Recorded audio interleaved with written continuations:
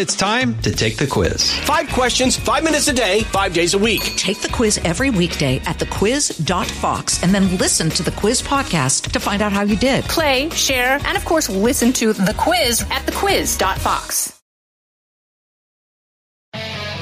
From high atop Fox News headquarters in New York City, always seeking solutions, never sowing division. It's Brian Kilmeade. Hi, everybody. I am back. So glad to be here, back from Australia. So I've been a perspective on what the other side of the world is thinking about. Most of the same stuff that we're thinking about. I appreciate you being here this hour. We're going to be joined by Senator, and he's also a doctor, Roger Marshall, and Nicolai Ambrose from Maryland. There's going to be a change at the top of the RNC. Ronna McDaniel stepping down this week at a time in which it just shows the chaos and the need for raising a rapid amount of money. And it looks like Donald Trump is basically going to absorb it, very similar to how Hillary Clinton did when the disaster happened when she was running in 2015. We'll talk to Senator Marshall about that and more. But right now, let's get to the big three. Now, with the stories you need to know, it's Brian's Big Three. Number 3. This is time sensitive. It's existential. I just got back from Ukraine. What our bill does is it combines border security with this foreign aid, both existential. And we are forcing this bill to the floor to make sure that everybody acts. There you go. And that is Brian Fitzpatrick. Find a way. That's what Republicans need to do to fund the Ukraine war and start debating Congressman Fitzpatrick's bipartisan border bill and Ukrainian bipartisan bill. Plus, get the border handled. The administration is already jumping off Israeli support, but Republicans do not budge, please. Number 2. U.S. Immigration and Customs Enforcement says Ibarra, a Venezuelan citizen, unlawfully entered the country near El Paso, Texas in September 2022. He was detained and then released by Border Protection. In September 2023, ICE says Ibarra was arrested in New York City for allegedly endangering a child. Killers. That's what Venezuela has been sending across our border, and all 50 states is paying the price. Major cities in chaos. In the middle, both are experiencing the effects of President Biden's self-made border catastrophe. Can anything but Donald Trump winning the election fix this? Number 1. If you look at the numbers, Joe Biden won by 150,000 votes in Michigan. There are 200,000 Muslim or Arab American voters in Michigan. If he alienates all of them, Michigan is gone for him. 2024, Michigan primary on deck. And more is at stake for President Biden than Nikki Haley or President Trump as we look at the state of the race with Super Tuesday a few weeks away and Michigan 24 hours away and 3 court cases straight ahead. Let's bring in Senator and Dr. Roger Marshall. Senator, great to see you. Brian, great to be with you. First off, on what's going to be happening now on Michigan, there's no doubt about it tomorrow. Are you surprised the uprising against President Biden in Michigan for his support of Israel? I'm not, but I think what people are missing is the bigger picture are the union workers in Michigan. 600,000 union workers in Michigan that are upset with Joe Biden, looking for a place to land as well. Because of the electric car movement? You got it. So it takes 1/3 less workers to build electric cars than it does the internal combustion engine as well. So 200,000 Palestinians there, but the 600,000 plus their spouses, their cousins, everyone's connected to the car industry in Michigan as well.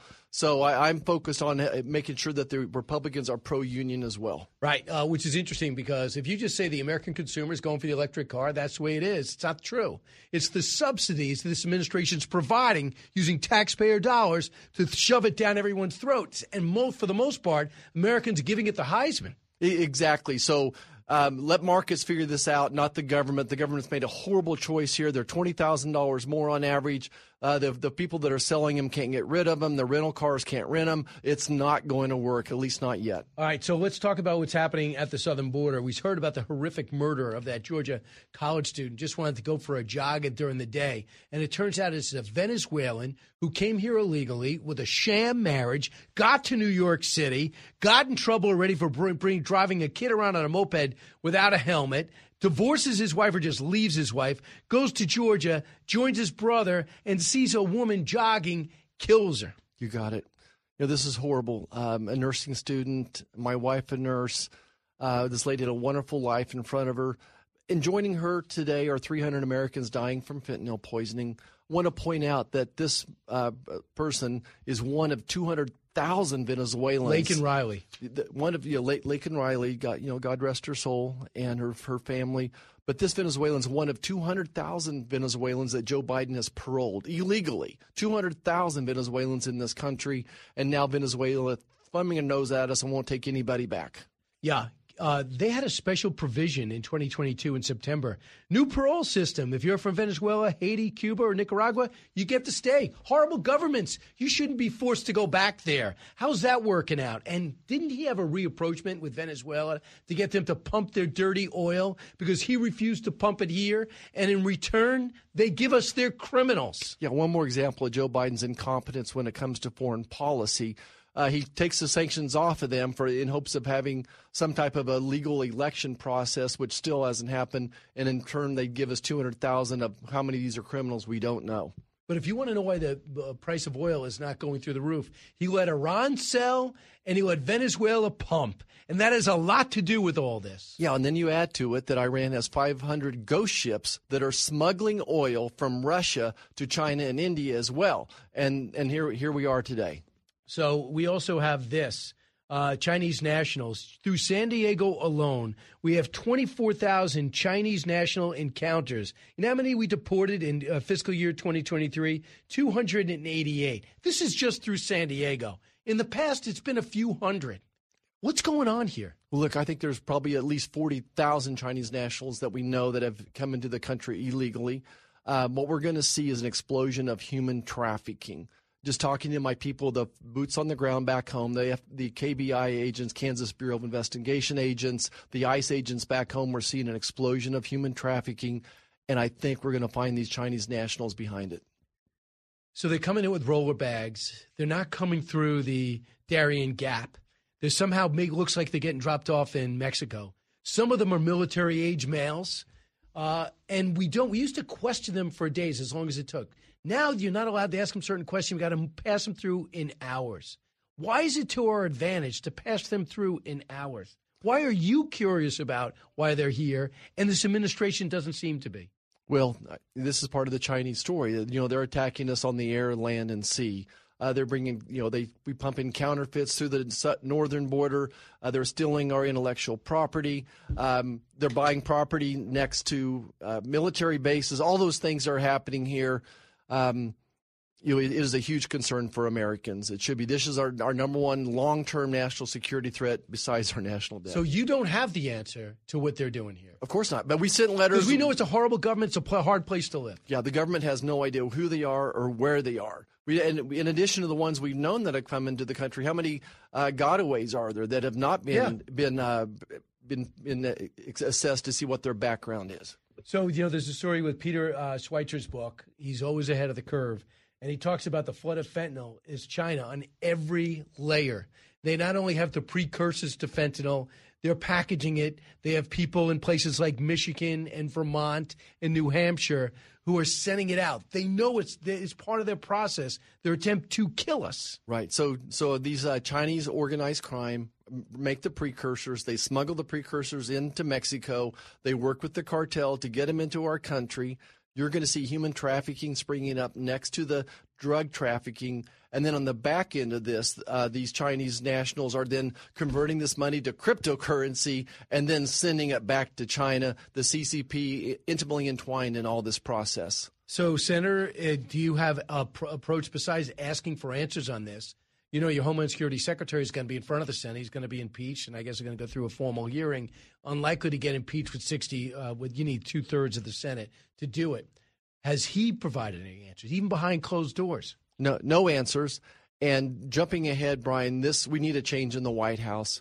The goals of this White House have never been to secure the border. 10 million people cross the border illegally under Joe Biden.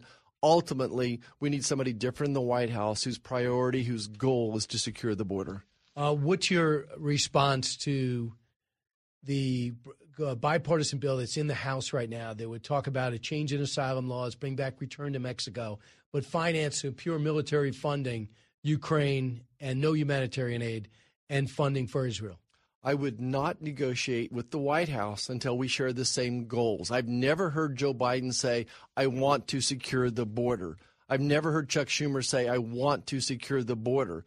what their goals have always been is to get as many people across the border legally or illegally as they can to make them into Democrat voters for the future. So I think regardless of what's in this bill, I would not waste any more time, Republican time, on this until I hear Joe Biden say, I want to secure the border. All right. He does say that now. He does say they're in a border crisis. But you do believe that Ukraine are the good guys in this, right? I think that we should secure our border before we talk about funding Ukraine. There's so much more Joe Biden could do right now besides sending more money to Ukraine. We could implement more sanctions, banking sanctions on the energy sector. I mentioned of what energy sector? On the Russians selling energy through the banking sector are not being sanctioned right now. So we could sanction all those types of dollars coming through the banking that are energy related and anyone doing business with the Russians. Additionally, by Joe Biden shutting down our LNG exports, he artificially increases the price of LNG, which helps Russia as well. I mentioned the ghost ships. There's so many more things we can do than just send more money to Ukraine, which looks to me like a 7 or 10 year battle going nowhere. Well, I just do think that we have to support them because there's no doubt about it. Russia is on the march. And what do you think China gets from a Russian victory in Ukraine? What do they learn from that? Well, I think that's just it. You got to go back to the start of this. Remember, this all started because Joe Biden left Afghanistan. He showed weakness. Our enemies no longer respect us, let alone fear us. And certainly, to your point, China is seeing, look, what is the type of response of America? But remember, Brian, we have 100,000 American troops in Europe right now working with NATO, the 1st Infantry Division from Kansas, from Fort Riley's been over there for years as well. I think we've paid our dues. We need Europe to step up. We're starting to see that, but I'll believe it when I truly do see it. I think there's more that the president can do as well besides just sending money. We'll take a time out. I want to talk about. I'm firmly in support of getting them that money. I just think we got to get politics out of this. And President Biden's totally to blame because he has not effectively, he slow-walked the weapon system that if he got everything there right away, we would not have the problems we're having right now. You give these people a fraction of what they need, and they fight like lions. And they've taken one from losing 25% of their country to now 15%. Now they gave up 3%. Now it's at 18%. If you give them the weapons, they kill Russians.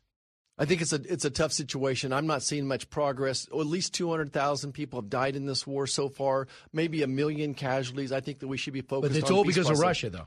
It's absolutely Russia's fault. Nothing with Ukraine. But it's this is actually, I think it's Joe Biden's fault, and certainly Putin has taken advantage of it. Right. Who is the bad guy?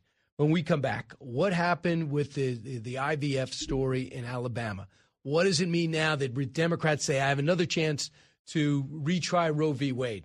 Let's talk about that with a guy that used to do this for a living. There you go. Dr. Roger Marshall. Don't move. Politics, current events, and news that affects you. Brian's got a lot more to say. Stay with Brian Kilmeade.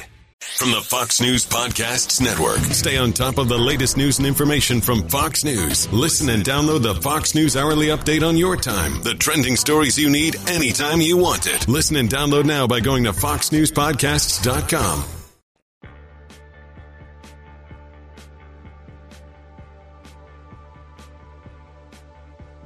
A talk show that's real. This is the Brian Kilmeade Show. And just to be clear, the decision does not outlaw IVF, but obviously makes it more complicated. Can you freeze those embryos? What do you do with embryos that are not used, right? Well, the decision is very clear that a fertilized egg is a child, is a human being, which means that, for example, in my case, when we had 5 fertilized eggs and 3 were non-viable, when my doctor discarded those with my consent, that would be considered potentially manslaughter or murder. Well, that's the ruling in Alabama has really have everybody scratching their heads. If you have IVF and you evidently this woman dropped some vials that could have been potentially a infant, could have been an embryo, they said should she be charged as if, I guess, a murder? And the Supreme Court of Alabama says yes, and that just caused everyone's hair to go on fire. With us right now is Dr. Roger Marshall. What did you do for a living before you got into Senate? Well, so I was an OBGYN and had a very active infertility practice, helped hundreds of women get pregnant, and certainly referred hundreds of women for IVF. Just think about this today, Brian. 200 babies are going to be born in America today because of IVF. Each one a miracle in themselves, celebrating them. Republicans are the party of pro-family. What's more pro-family than helping couples have children? So we need to get behind this. I think the beauty of the Dobbs decision is it puts this issue back into the hands of we the people. And I think that the judicial system, maybe a little bit of overreach in Alabama, but the legislative branch can fix the problem. So how do you fix it? We want to make sure if people want to do this IVF, they're having trouble getting pregnant, they want to do this thing through the medical profession, they want to do this. They said there's non-viable embryos, they get discarded. So could you explain that to me? Oh, gosh. Look, I'm not a lawyer and I'm not a priest or a rabbi. Doctor. I am a doctor. I don't have all the answers. And I think that's a big difference between myself and some of the folks on the left is that sometimes there's answers that God hides from us. All I can do is celebrate the miracle of the births of these babies. I think that God has given us this technology. I would encourage people that are worried about the IVF and these embryos that they should talk to their rabbi, to their priest, somebody that's has a better connection than I do with God. I think it's a tough situation, but what I do know is lots of good comes from these IVF babies. Right. And what do people who say because of this ruling people are not going to be able to get it? Like, for example, some of these people said now in Alabama, my doctor has said we're not going to go forward until we get clarity because they don't want to be accused of manslaughter. Right. And I think that's, back to my original point, is that the Dobbs decision puts us back into the hands of the local states. So I think the state legislatures need to write something that gives them protection. Very quickly, yesterday, this needs to be a priority for the Republican legislature in Alabama and get this right. I don't know what that wording looks like, but there's a way to do it. All right. Well, I guess we'll talk about that and see where it goes. Right now, the President of the United States just won South Carolina. He's on the cusp of winning Michigan. He's set up to win Super Tuesday. One thing he's not doing is winning independents. Does that worry you? Nikki Haley seems to be. It is a concern. I've learned not to worry about things, but it's a concern. I think that we have to be, again, this pro-family message, this pro-economy message, safety and security back home, whether you're an independent or a hardcore Republican. I think folks' number one concern is still the safety and their family, the southern border, inflation, the price of gasoline and groceries. I think we have to bring those messages home. How concerned are you about a government shutdown? You know what the speaker's up against. You know he's got a slight margin. And they've only have 10 of 12 appropriations bills done, which is a lot, but then it's got to reconcile with the Senate. Right. What your listeners need to understand is that Joe Biden and Chuck Schumer want to leverage the threat of a shutdown so they can write an omnibus, so they can bring all these 12 bills together, and then they can write their legislation, fund their bridges to nowhere. Disaster for our budget. What's that? It's a disaster for our budget. It is absolutely a disaster for our budget. Again, the Senate Appropriations Committee did their job back at the end of July of last year. Okay. And then the Senate has only brought like 2 or 3 of those bills to the floor. There's 12 buckets of funding. We've only brought, I think, 3 of those to the Senate floor, nothing since October.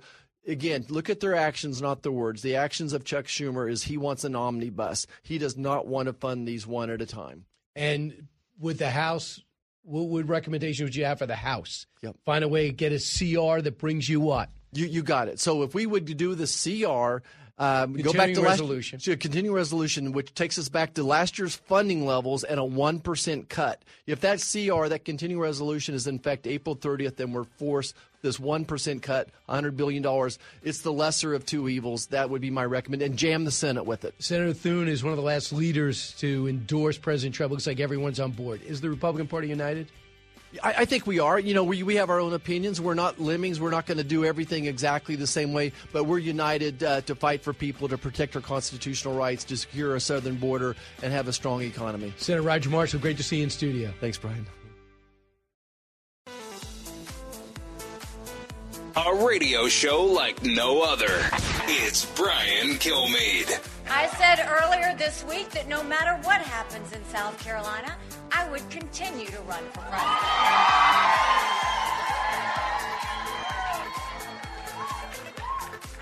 I'm a woman of my word.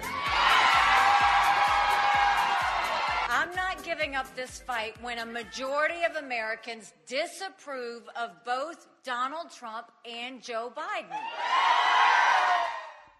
Hey, welcome back. And there is Nikki Haley pointing out the fact that she says, I got 40% of the vote, which means Donald Trump didn't. he's got a problem. I'm staying in.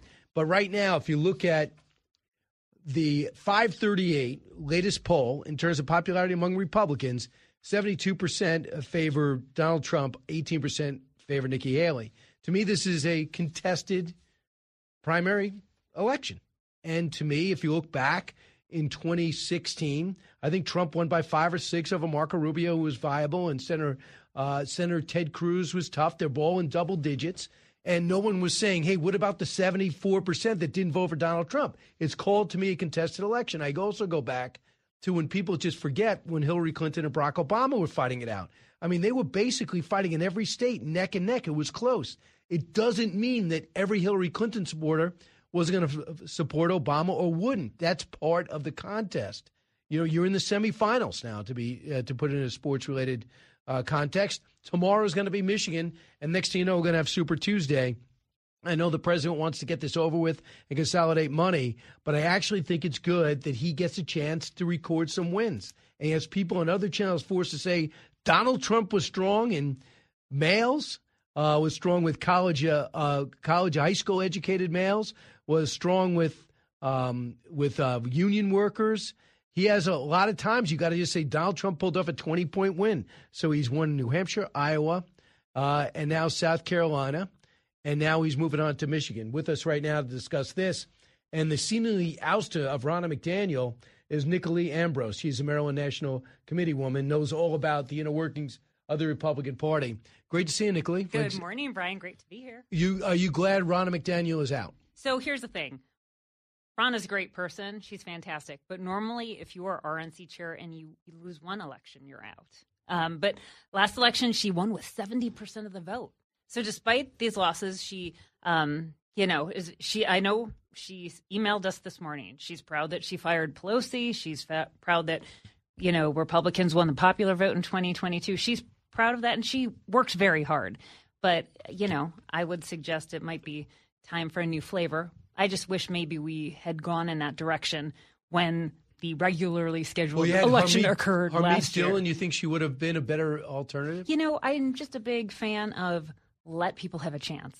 If you're not bringing home the big victories, give someone a chance to try. Well, they did try and they did vote, and she won. She did, and that's my point. So, when she wins by 70%, that's really impressive. Ronna has the loyalty of a lot of RNC members because she's just a really lovely person, and she absolutely tries her best. But obviously, we would like to win the presidency. We'd like to win the Senate, and we would like to increase our margins in the House. All right, I want you to hear what President Trump said about the Republican Party. Cut 5. But now there's a spirit that I have never seen. We ran 2 great races, but there's never been a spirit like this. And I just want to say that I have never seen the Republican Party so unified as it is right now. Never been like that. But you also have a Republican Party in dire need of funds. The RNC is sucking wind, taking out lines of credit. So I think really one of the lasting effects of that race between Harmeet and Ronna going into January of 2023 was the in-depth reporting on the finances. And I think that really hurt Ronna's ability to fundraise with small dollar donors. And really, small dollar donors I don't know what you mean by that. So you have big, huge donors, which give tons of money in every different way they can to all these different accounts. And then you have, your grandma and grandpa, your moms and dads who give small dollar donations. Those small dollar donations are incredibly important. Generally, anyone who wins the presidency wins the small dollar donation competition. It shows the grassroots support. It shows you care. And when you add up all those donations, that adds up to a ton of money. And I think one of the lasting effects that really hurt Ronna after that race was it was a lot harder to bring in those small dollar donors because people had heard some interesting press. So I think it's made it really hard for her the past year. So there's a big story. You have a governor that's high profile, Wes Moore, and there was a story out the other day. People that meet him say he's very impressive. He seems very good on his feet. We don't know much about him, but people are saying that if President Biden really cared about the party, he'd step aside and let people like Gavin Newsom, Governor Whitmer, Governor Pritzker, and Governor Shapiro and Governor Wes Moore fight it out.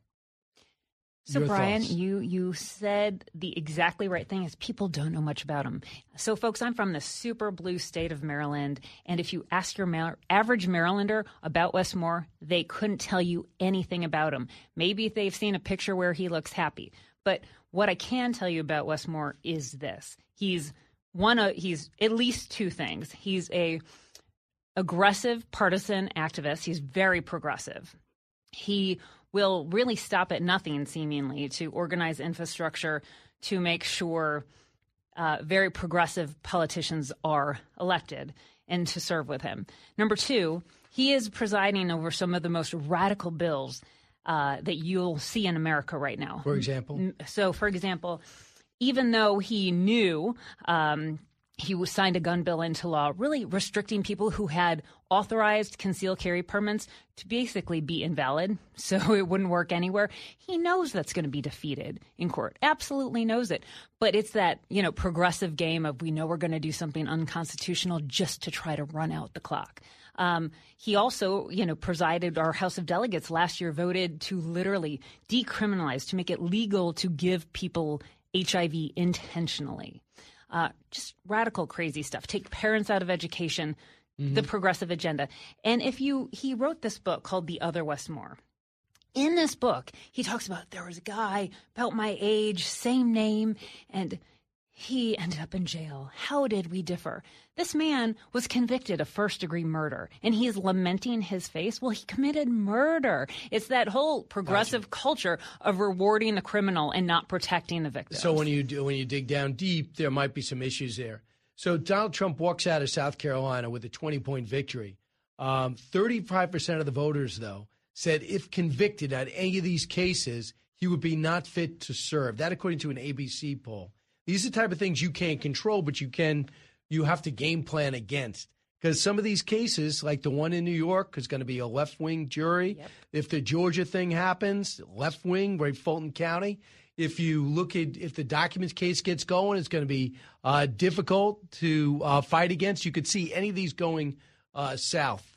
How do you approach this? So here's where I think the Democrats overplayed their hand. And I think it's actually really fortunate for Trump that these radical civil cases went first in New York, because your average American looks at this, whether or not they are a Trump fan or not, and they say, this is absurd. This man, he wasn't accused of anything like rape, right? He wasn't accused of any of these things that we can't even send people to jail for. And here you have these civil cases with these outrageous penalties. You have Mr. Shark Tank himself saying he would never open a business in New York. I think your average American looks at these cases and thinks it is a political persecution. And I think that will really diminish the Democrats' returns on these other cases. I always thought, too, my feeling is if anyone told you that Access Hollywood tape was going to come out in September and that President Trump would win in November, I'd say, oh, absolutely not. Right. Never. Yeah, I mean, look at the George W. Bush DWI story comes out, closes the gap with Al Gore. And are you going to tell me that a conviction here that most people aren't buying into the substance of the case is going to change people's minds? I think it's not, to say the least, not a done deal. But when you look at Michigan right now with the President Biden, I think uncommitted is the story. There's a huge push amongst the Bernie Sanders group and Rashid Tlaib in Michigan tomorrow night to get people to vote uncommitted as to show him how dissatisfied they are with the support of Israel. Now he's jumping off the Israel bandwagon, and he's already losing the Arab, Muslim, Palestinian vote in a place like Dearborn. I think Joe Biden has a really tough road to hoe. I'm personally kind of excited to just sit back with popcorn and watch the Democrat Civil War. I think it's going to play out not only on the presidential level, but we've got a lot of situations in states and at local levels where I'm just expecting a huge Democrat Civil War, and it's about time. They have for decades enforced uniform party rule. You are not allowed to stray from whatever talking point you are told to utter.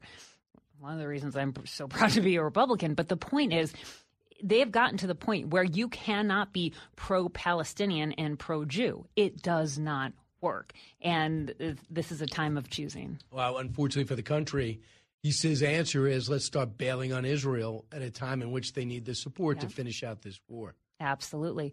So has there been moves among your party to go after the American Jewish vote that always seems to be in the pocket of Democrats? Is there an offensive game plan? Well, we send an RNC delegation over to Israel. Absolutely. We are a very obviously pro-Israel party.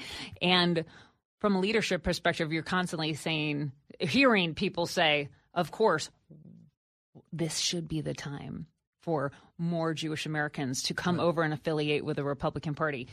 I think we could do an even better job of outreach, absolutely. Your thought about the new leadership set to take place will include Laura Trump with the RNC.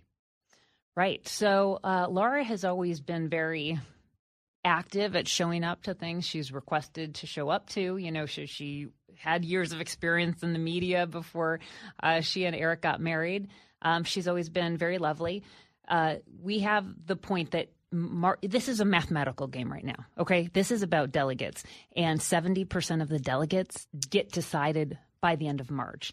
By March 12th, Trump should be able to reach the magic number of 1,215. And so President Trump has nominated Michael Whatley and Laura Trump to represent his interests at the RNC. So the question for that is, mathematically, he should technically have the nomination in March. And we have Ronna and our co-chair, Drew McKissick, who announced their resignation this morning, effective March 8th, when we are having a meeting, a spring training, which will now become a surprise election. And it is normally, it's expected that the nominee gets their choice. This is occurring a little earlier than usual, but we also have the unusual situation that this is the immediate past president representing our party who in the month of March will achieve the number of delegates necessary to confirm that nomination. Would you be okay with him using some of the RNC funds to fund his court cases? I think RNC funds are better used for elections. I think that's why people donate to the RNC for sure. We have the presidency to win. We have Senate to win. We have the House to win. I think other funds and other accounts would be better used for that. All right, Nicolai Ambrose, thanks so much for coming down. You represent Maryland and doing a good job, and we'll see if Larry Hogan has got the momentum behind him to take that Senate seat in Maryland, because it's giving a lot of people hope, right? We are really excited to be a top 5 state all of a sudden. Yes, would love to pick up both a Senate seat and a House seat. Nice. All right, Nicolai, thanks so much. Great to be here. Back in a moment. Hear the ins and outs of the 2024 election right here. The Brian Kilmeade Show.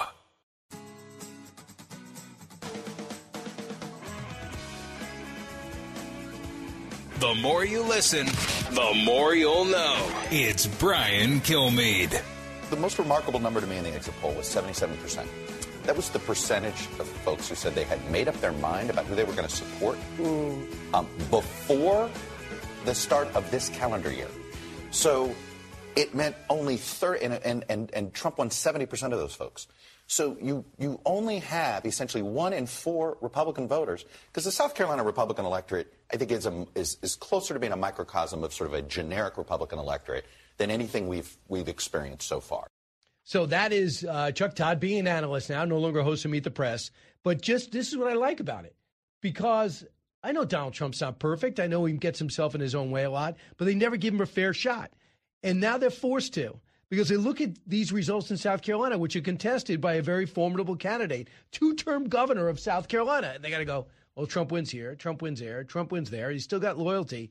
And they say, wait, they're almost saying as if, don't they know how unworthy Donald Trump is? Haven't we shown you that already? Didn't we tell you about January 6th, show you the trial? Didn't we bring Trump up all these cases, pun intended? Some things Trump, might be vulnerable on. What happened in New York? Absolutely not.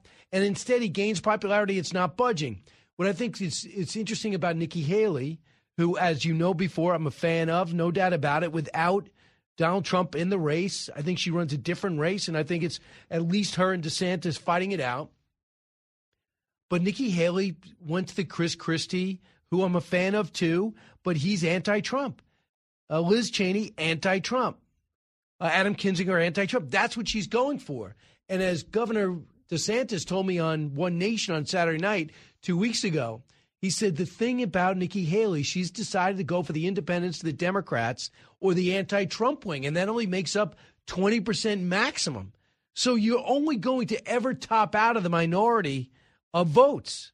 Now, she's got a lot of people in South Carolina that remember her, like her, voted for her, won't budge from it. Of course, there's an element of anti-Trump. There's anti-Bush votes. There's a lot of anti-Trump. And there's people that absolutely will do anything for him, a loyalty they haven't seen before. So that comes out with the 20-point victory. That comes out with the 18-point win in New Hampshire. That comes out with the resounding win in Iowa. It's about to come. It came in Nevada. And now it's about to come in Michigan again. And Super Tuesday, it could sweep. And it makes CNN. It makes MSNBC, all these other newspapers and websites. And by the way, as anti-Trump as anything I've seen is Drudge. The first 5 stories are anti-Trump, which, there's the Daily Beast for that. There's the Huffington Post for that. What are they doing? Who snatched the body from the Drudge Report?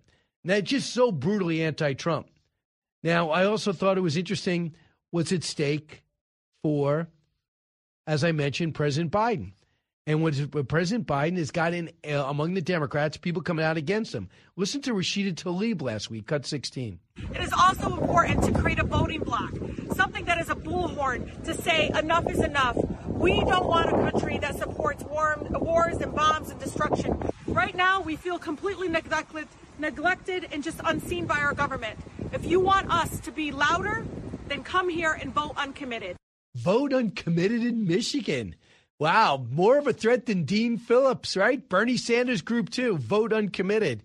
Rashida Tlaib, who came to this country, in my view, to be a Palestinian advocate, not for America, has never been pro-Israel, doesn't really act too much pro-America. Most of these squad members feel the same way. You don't hear him much about October 7th, but you hear him a lot about what happened afterwards, as now 18 of 24 brigades in Hamas have been wiped out. 30% minimum of their hierarchy has been wiped out. There is truce talk, a 6-month pause, 6-week pause to get some hostages out. But Benjamin Netanyahu has just told me on Fox and Friends that doesn't seem close. They got to come off their demands. So it doesn't seem close for him. And I think Rafah has a plan to get innocents out, but they're going to be going in soon. And that has just outraged 250,000 Palestinians in Michigan. From the Fox News radio studios in Midtown Manhattan, it's the fastest growing radio talk show. Brian Kilmeade. Hi, everyone. I am back from Australia. Happy to be with you here on the Brian Kilmeade Show at 48th and 6th in Midtown Manhattan. Heard around the country, around the world. And guess what? President Biden has promised to come to town and shut down all traffic. Why? He's going to Wall Street to raise some money, and then he's going to go see Seth Meyers, right, at Rockefeller Plaza, directly across from us. That's interesting. I wonder how Jimmy Fallon feels about that. Hey, give me the 12:30 show where a guy just sits there in a collared shirt and just rants about Donald Trump. I'll take that. I have nothing against soft interviews, but it's just unbelievably frustrating that he has a press corps following him around the world. He never does them. Only 23, and he chooses Seth Meyers. I mean, if he had 60 Minutes lined up or Brett Baird later in the week, I think it's a mix, but it's just an insult that he's going to go over there and try to get a layup if he can make heads or tails about what he's saying. We know he's having huge problems. So this hour will be joined by Michael Goodwin, and the bottom of the hour, we're going to be joined by Bob Henderson. He's going to be great. So let's get to the big three.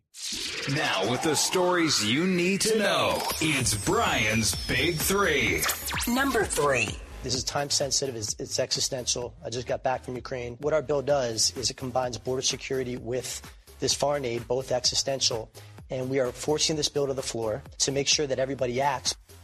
And that is Brian Fitzpatrick doing great work as a Republican, getting a bipartisan way forward. That's what Republicans need to do to fund Ukraine and start debating Congressman Fitzpatrick's border and Ukraine bipartisan bill. Go do it. Plus, the administration is already jumping off Israel's support, but Republicans better not budge. Number 2. U.S. Immigrations and Customs Enforcement says Ibarra, a Venezuelan citizen, unlawfully entered the country near El Paso, Texas in September 2022. He was detained and then released by Border Protection. In September 2023, ICE says Ibarra was arrested in New York City for allegedly endangering a child. Yeah, killers. That's what Venezuela has been sending across our border in all 50 states, and major cities are in the middle of experiencing the effects of President Biden's self-made border catastrophe. There you have a Venezuelan go to New York, break up with his wife, who just got married to get across the border, with a kid, got in trouble for driving around the kid on a moped without a helmet, and then goes down to Georgia and kills a jogger nursing student. Unbelievable. Number 1. If you look at the numbers, Joe Biden won by 150,000 votes in Michigan. There are 200,000 Muslim or Arab American voters in Michigan. If he alienates all of them, Michigan is gone for him. Rachel Bade weighing in from Politico. This week was George Stephanopoulos, which, of course, never has George Stephanopoulos. 2024 Michigan primary on deck. More is at stake for President Biden than Nikki Haley, I believe, as former President Trump. As we look at the state of the race with Super Tuesday looming and 3 court cases straight ahead, we begin. Michael Goodwin, are you thrilled the President of the United States is going to do Seth Meyers tonight? Are you allowed to stay up this late, 12:30 in the morning to watch? Well, I think he's probably going to tape it earlier because Joe will have his ice cream and sprinkles and be in bed by the time it airs. Look, I think that they'll also have to give him cue cards, of course. They'll make it easy for him. So it'll all probably be rehearsed. There will be little, if any, spontaneity. There will be no really serious questions that he isn't prepared for. I mean, even these cheat sheets that we see him using at White House press conferences, I think that's something, Brian, that I'm still curious about.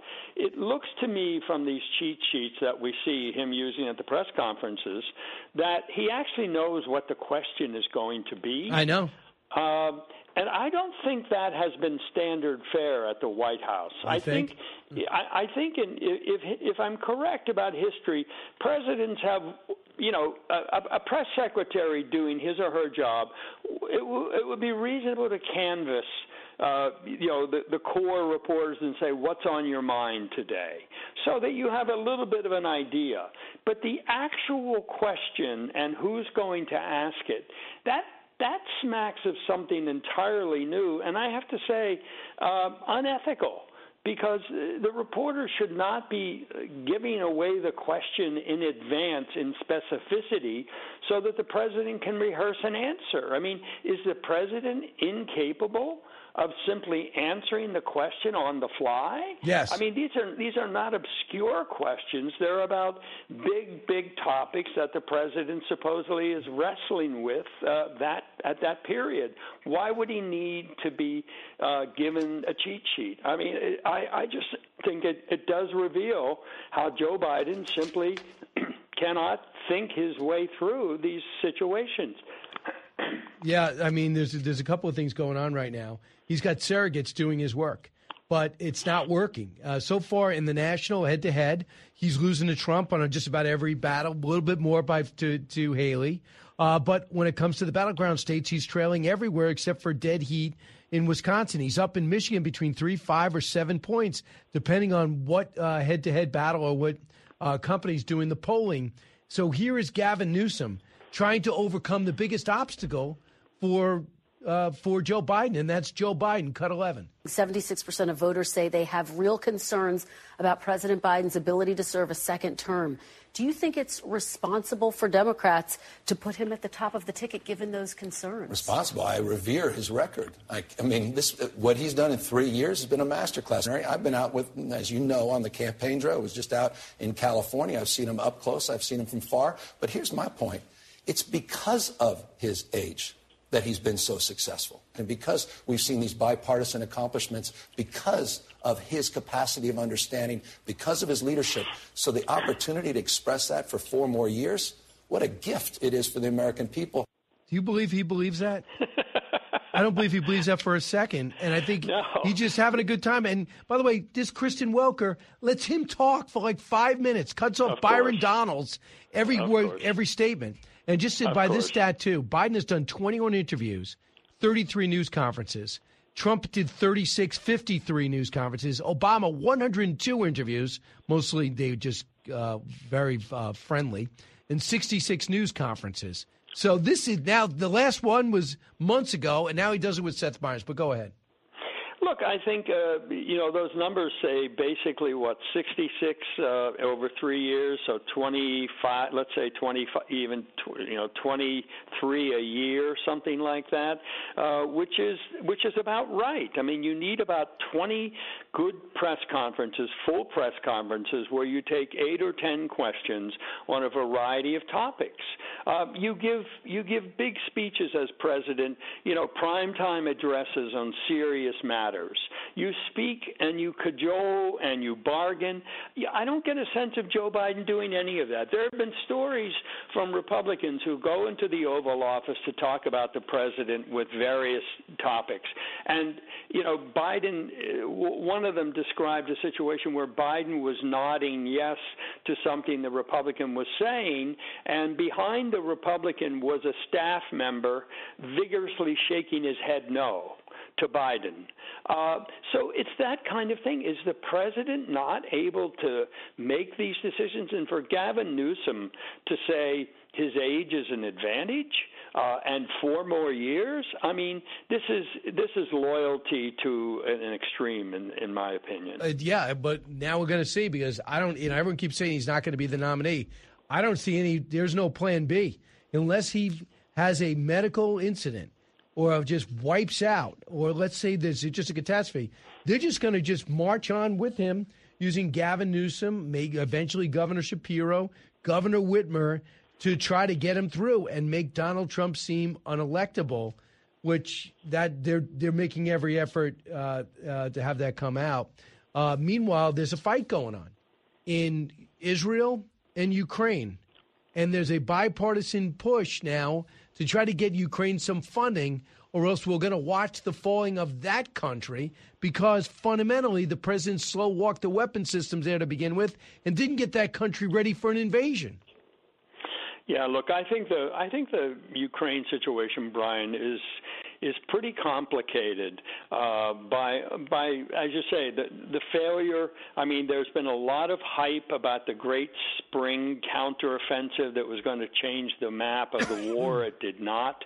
I think the media has been misleading the public in many ways, kind of cheerleading the spring offensive, for example.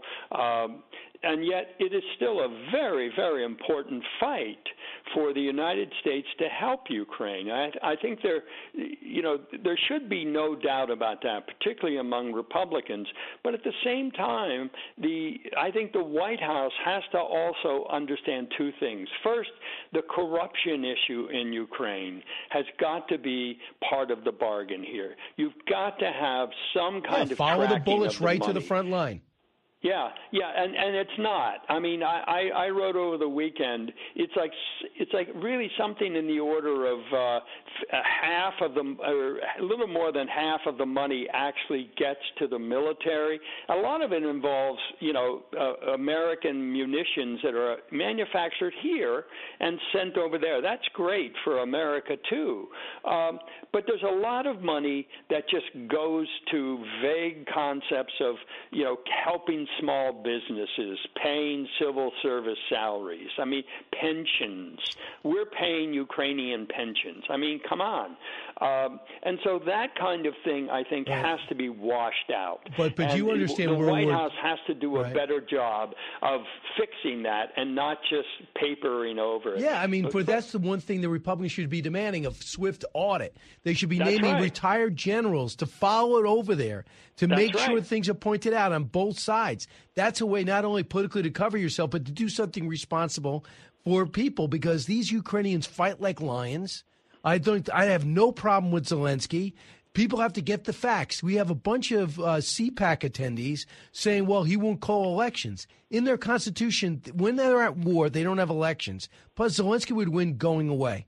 The other thing they're saying is, well, he's jailing journalists. One journalist, a Chilean American, whose expertise was dating and was writing pro-Russian things. He's known to be an alcoholic, and tragically he died in jail. I don't know the details. And the reason why they isolated the church, it's a Russian Orthodox church that was spying on for Russia in the Ukraine. If Cardinal Dolan was doing that for Al-Qaeda, we would have a problem with that here.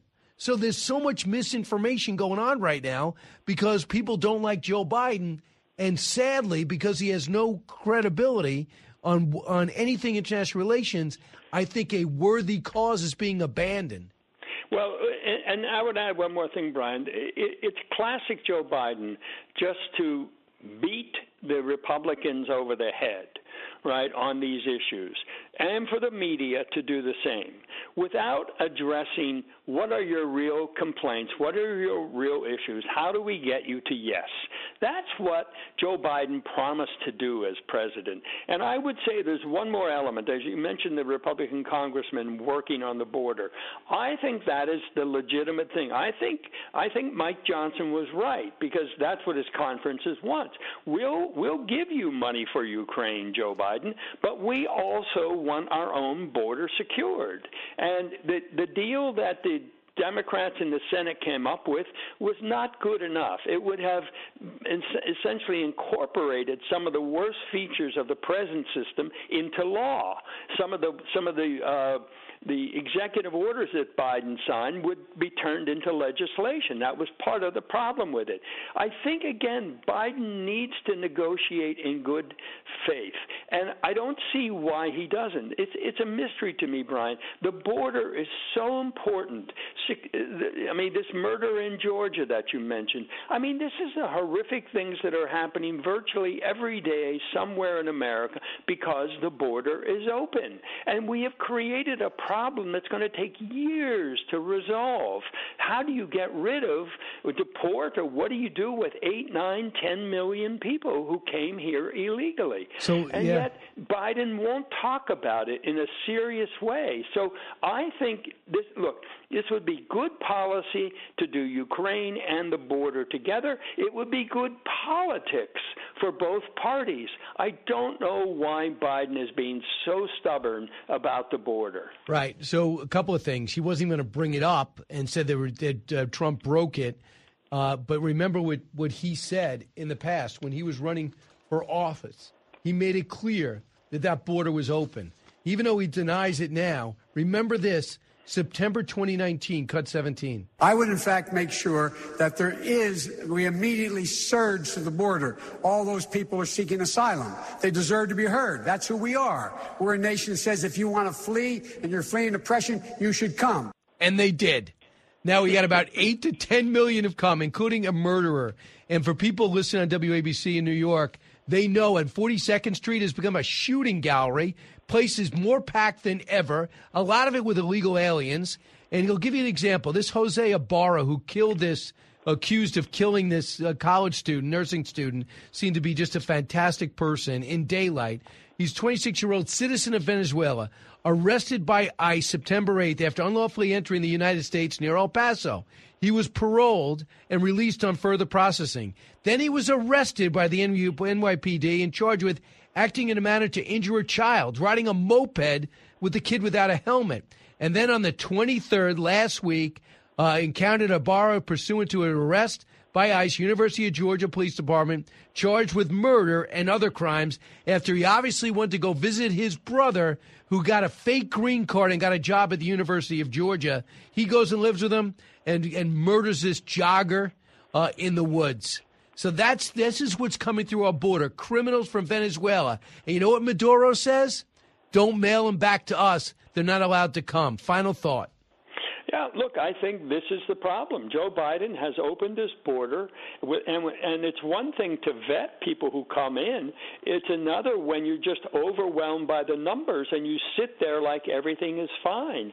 I think both parties and the country would be served by a deal on Ukraine and the border. Right. And I hope that Biden will come to his senses. I hope Chuck Schumer, Hakeem Jeffries, all those who like supposedly care about Ukraine, I hope they care as much about the border. Michael Goodwin, always great. Thanks so much.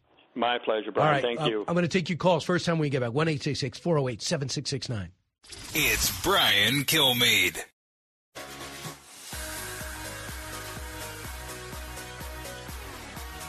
If you're interested in it, Brian's talking about it. You're with Brian Kilmeade. So I had a chance to talk to Gavin Newsom, talk to Benjamin Netanyahu on Fox and Friends. And I asked him about this comment that Gavin Newsom said about Benjamin Netanyahu saying two-state solution is not going to work. He says he's doubling down on stupid as it relates to a two-state solution and walking away from that. And I appreciate and applaud what the Biden administration did this week with Blinken and others as it relates to the settlements in the West Bank. Let's work to get these hostages home. Let's get back to eliminating Hamas and rebuild Gaza and advance a two-state solution. What Gavin Newsom doesn't understand, and when Netanyahu began to explain, is that you cannot have a two-state solution because they had one. And Hamas ends up pretending as if they're getting along and mounts one of the most horrific acts against this state since the Holocaust. And you know what? If you ask the Palestinians, who just had their whole cabinet volunteer their resignation, I don't know if Mahmoud Abbas is going to take it, they don't want a two-state solution because they want to eliminate Israel. So Gavin Newsom could sit there and hang out in California and ruin that state, but he can't comment on the state of Israel, ever, intelligently.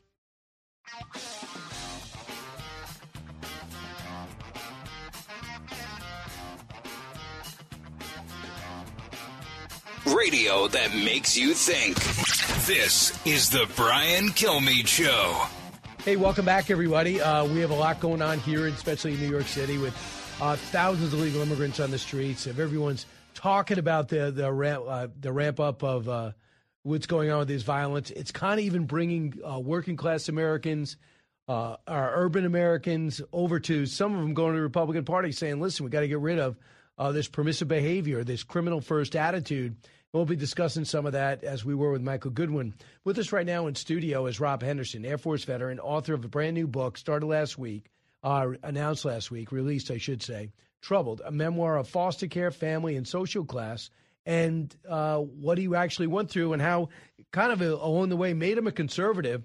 Rob Henderson in studio. Thanks so much for joining us, Rob. Thank you, Brian. Great to be here. So give me an idea of what it was like growing up as you. What happened to your birth parents? Right. Well, I was born in Los Angeles in poverty. My birth mother and I, we were homeless for a time. We lived in a car. Eventually, we settled into this slum apartment out in Los Angeles. What happened to your dad? And nobody knows. So my mother, eventually, she was interviewed by police and forensic psychologists. Some neighbors called the police, and they came and they questioned her, well, where's this boy's father? Because you're not in a condition to care for him. She was severely addicted to drugs. She said she didn't know. It was only last year that I took this 23andMe sort of genetic ancestry test, and I knew my mother, my birth mother, was from Seoul. She came to the U.S. from Korea as a young woman to study, and then she just partied a lot and did a lot of drugs. When she arrived, my father, I learned on that side of my family, he was Hispanic, he was Mexican. I went my whole life not knowing this, knew nothing about that side of my family. And so, yeah, I'm mixed race. What I tell people now is that I went to bed white adjacent as an Asian American, and then I woke up as an underrepresented minority, as a Hispanic. So you go through your life, and you mentioned some stats, too. It's like a staggering 3% of foster care kids end up even going to college, let alone graduating from college, right? Yeah. It's dismal. I mean, you're as a boy in foster care, you're 20 times more likely to be incarcerated than to graduate from college. So that's where you went. Right? I went to college, you went to foster care. Well, I was in foster care, that's right, yeah. So at 3 years old, I mentioned the police were called. I entered the Los Angeles County foster care system. My mother she went back to Korea, and I was an American citizen, so I was born in L.A., spent the next just shy of 5 years living in 7 different homes all around Los Angeles, and I describe in the book the sort of the chaos and the squalor and the sort of the stress that the foster system is under. So many kids, so few families available to care for them. And it was really, those early experiences were really difficult. Did you get, you got a couple of families, right? Yeah, well, I was adopted after the 7th home I was in. I was adopted by this kind of blue-collar, working-class family in Northern California, this small town called Red Bluff. And this was the late 90s, and, I got to witness sort of firsthand the ongoing kind of deterioration and the difficulties and the struggles of families and people in these working-class areas all across the country. These were sort of the early days of the opioid crisis, people who don't have college educations and, the difficulty in finding employment and work and so on. Drug use was rampant. It was kind of a high-crime area, and I describe what happened here with my adoptive parents after they divorced and the trouble and mischief I got into with my friends in this community. It must be tough. Always feel like you're auditioning to be accepted, right? Yeah, it was. I mean, the foster homes, it was like that. Of each time I entered a new home, I wanted the other kids there, my foster siblings, to like me, the foster parents, and I learned, how to sort of get along in different environments.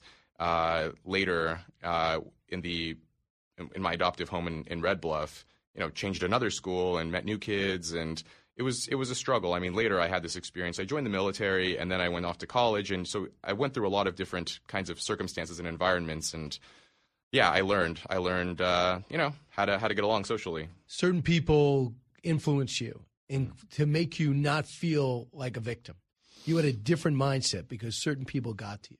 Right. Well, it wasn't until I got to college that I started to hear this language of victimhood and, being marginalized and being sort of beleaguered. But and what college is that? This was Yale, unsurprisingly. So you earned your way into Yale. After the Air Force? After the Air Force, I went to Yale on the GI Bill.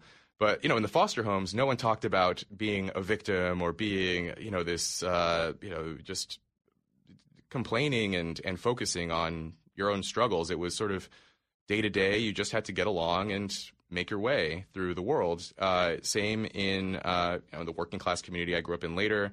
Same in the military. No one talked about this, victimhood stuff. Then I get to Yale, and it's pervasive. It was the first time someone told me that I was a victim. I'm like, I never, you don't think of yourself in those terms. I mean, what I found interesting was that it's only in environments where there aren't actually that many real victims, like elite universities, that people are so preoccupied with it. And then in places where people are actually struggling, poor working class areas, kids in foster care, these kinds of really severe circumstances, no one's talking in those terms. It's almost an interesting sort of reversal there. You mean, is it like guilty? I feel guilty they have two-parent families. Isn't it overwhelming how many people from elite colleges come from two-parent families and how many students resent the two-parent family and take it for granted? Yeah, I saw a lot of that on campus. I arrived in 2015, which was kind of the early days of when wokeness and this new wave of political correctness started to spill out of the universities. And I saw that students... What year are you talking about? This is 2015. Okay. And I saw these were sort of the early days. The mid-2010s was when these students' eruptions and cancel culture started to kick off, trying to get professors and people fired. And yeah, I mean, I at Yale, I learned that there are more students from the top 1% of the income scale than the entire bottom 60%. The vast majority of these students were raised by two-parent families. When I would speak with them about their own plans for their own futures and their own families, they would say, oh, yeah, I'm going to get married. But a lot of these students had these very strange beliefs, what I later termed luxury beliefs, of actually the family's unimportant and we should move beyond marriage and that it's this sort of oppressive patriarchal institution. And it was strange to me because they had benefited from having a two-parent family themselves. They planned to pass this benefit forward for their own children. But their public position was, oh, you shouldn't do this. And I'm thinking back to my own life and the way that I grew up and the way that my friends grew up, where nobody was raised by two parents. It was a lot of single-parent homes and grandmothers and so on. And I thought, it's not a coincidence that you had this benefit and you ended up going to a place like Yale. And my friends didn't go to college, and I had to sort of scrap and scrape my way through and managed to get into this place on the GI Bill, and I was one of the few with my kind of background there. So why do you think that you didn't think of yourself as a victim when clearly life was not fair to you? I mean, my goodness, it's not your fault you didn't know who your dad was. It's not your fault your mom's addicted to drugs. It's not your fault that no one wanted to adopted you, that foster care rotated you, and that maybe you had some parents that weren't up for it. Mm-hmm. Yeah, it's not a useful way to think. When you're trying to succeed and strive and improve your life circumstances. I think that now, but were you just born with this resiliency? I think to some extent, there's always that question of nature and nurture. I think I had a bit of that tough mindset, that sort of grit built in early on. But a lot of kids are like this. I mean, if you speak to a lot of kids who survive the foster system or other difficult circumstances, yeah, they're not wallowing in self-pity. Those experiences and those, those memories of going through that, it's not adaptive. When you're trying to survive day to day, thinking of yourself as a victim is just not a useful way to think. And later on, the military also equipped me with that kind of mindset, and all of those experiences, in addition to, I think, just sort of being born and maybe sort of oriented toward being, a little bit more resilient. So among the people that endorsed you, Jordan Peterson, he said, read your book twice. Yeonmi Park, she's the defector from North Korea, right? Yeah. Drew Pinsky, who's the best. Yeah. And J.D. Vance, who wrote Hillbilly Elegy, had nothing but, he had an atypical home, very tough situation, drugs also involved there. What did that mean to you, that they read your story and said, I'm behind you? I was honored. I was honored to get those blurbs and endorsements from people like JD and Jordan and others, Yeonmi Park, other people who've had difficult experiences or who are sort of intimately familiar with the research, like someone like Jordan Peterson, a psychologist who's aware of what people in these communities, what they go through. And so speaking with them and telling them a bit about my story, sending them early chapters of the manuscript and so forth, it just meant a great deal. And, there's the story. The book is, to some extent, a story of resilience and climbing upwards and trying to, one person's struggle to make their way in the world. But, I tell stories of people who helped me along the way, who imparted good advice and good wisdom and so on. And, that's a point that shines through, is that, if you meet a kid who is in difficult circumstances, but you can see a bit of potential shining through, to, it's worth extending a helping hand and, assisting him on his or her journey. Major in psychology, went to the Air Force, then went to this place called Yale. But you wrote a column for the New York Times, says, why being a foster child made me a conservative. Why?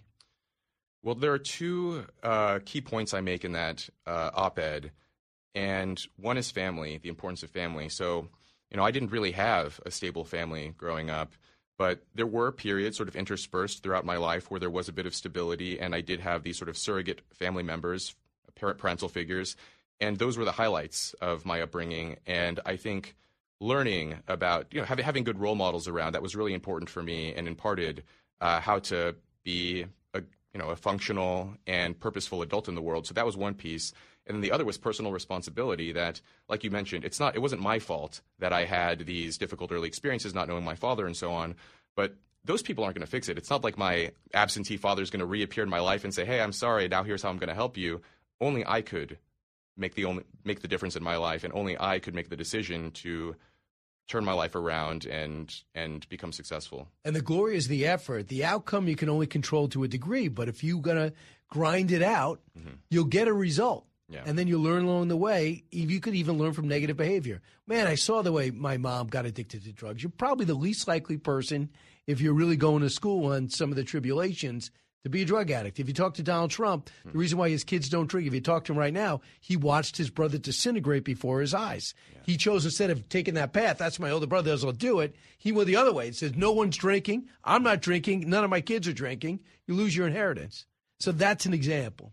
Yeah, of learning from the people around you, and that's what I did. I mean, I saw, it's good to have positive role models of knowing what you should be doing, but it's also, in some ways it's useful to have the kind of negative role models of seeing people make mistakes around you and learning what not to do. And I learned, at least for me, a lot of what helped to fuel my success was taking those negative examples and saying, okay, so that person made that set of self-defeating decisions, that's what not to do, and to avoid that path. So the other thing that I think is fascinating, too, is that you also experienced parents that were atypical. You also had same-sex parents, right? Foster parents. Yeah.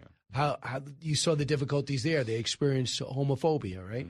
Yeah. My adoptive mother later, there was a divorce with her and my adoptive father. Later, she entered a relationship with a woman, and together they raised me for a period during my adolescence. And yes, it was a same-sex couple, but in many ways, this was the early 2000s, they did create a kind of conventional, traditional home. We had family dinners. They would, help me with my homework, and they would monitor me. And, there was one story I tell in the book about how I would argue with them about my chores. I didn't want to do these. I was 13 years old, and my mom and her partner, they sat me down and said, hey, your mom and I, we worked together to pay the bills. And, we didn't work together, but they had their jobs. They paid the bills.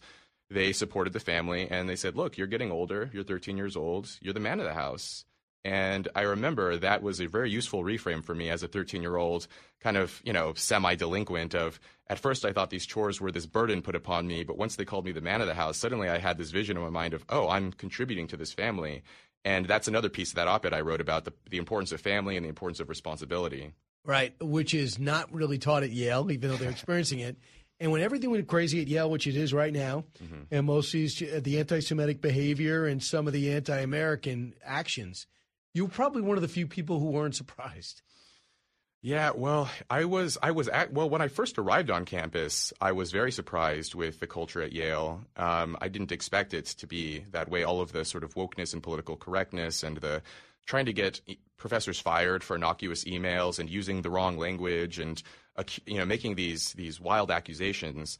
But now, the last few years, it's been, perfectly predictable. It's funny. In 2015, I remember sort of reading articles and stuff, and they said, oh, this will pass once these students enter the real world, and once they enter the workforce, they're going to realize you can't behave this way. And now, we all live on campus now. As a famous journalist once said, that we're seeing it everywhere, that it's sort of spilled out of the universities and it's in our everyday lives. And it's really, it's horrifying to see that the most privileged and the most sort of affluent people in the world are talking about how difficult their lives are and how we need to remake society. It's just, the people who have the least contact with reality think they should have the most control over our lives. A couple more minutes with Rob Henderson when we come back. He's an Air Force veteran, author of the brand new book, 1 week old, Troubled, a memoir of foster care, family, and social class. And I think you'll love the inspirational message, which is his story and how it can really scale up to the big picture in life. Don't move. Brian Kilmeade Show. You're with Brian Kilmeade. Breaking news, unique opinions. Hear it all on the Brian Kilmeade Show. Most of you probably have no idea who I am. I was fired from this show a while ago, but if, don't look that up, please. If you don't know who I am, please don't Google that. It's fine. Don't even worry about it.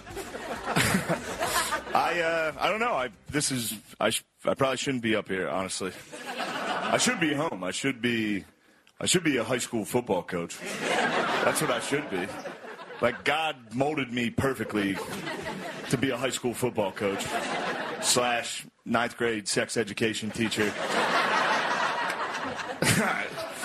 But that is what I want to be. That is, I can feel it. It's like my true calling. That's Shane Gillis on SNL poking fun at the fact that he was fired for an off-color joke that wasn't politically correct. And then now he's back hosting it as one of the hottest comedians in the country. Does it show, as you see Dave Chappelle and others, that we're getting past the worst of cancel culture? Let's hope so. But Rob Henderson saw that up close and personal at Cambridge. He saw it up close and personal at Yale, and maybe even a little bit in the Air Force. And he has got this brand new book out. It's called Troubled, a memoir of foster care, family, and social class. Rob, am I being too optimistic thinking that we're seeing some pushback on the cancel culture, anti-American attitude in this country? I think the optimism is warranted. Good. It's slow, it's gradual. I think some sort of areas, are doing better than others. I think comedy and comedy's doing better, but I think academia, which is what I have the most familiarity with over the last few years, I don't actually know. I think that there were a lot of purges going on with professors, with students, with postdocs. A lot of people got fired. A lot of people were sort of gently pushed out or forced to resign. And so now what we're seeing is, people will say, oh, things have calmed down in higher education. Things seem to be getting a little bit better. But part of that is just because the troublemakers have been ejected and there's no one left to sort of voice their complaints. But that being said, the people who do remain, there's a little bit of, I'm seeing signs of reform from within. So cautious optimism is warranted. All right, that's good. Cautious optimism about your book. And you guys said after everything you've been through in foster care, adopted, with your mom, poverty. You said it made you more of a conservative, and some of the details are in your book, Troubled. Who is anything but now, Rob. Thanks so much. More inspirational than anybody I've met in quite some time. Thanks for being here. Thank you, Brian. All right, keep it here. Brian Kilmeade Show. Just getting started.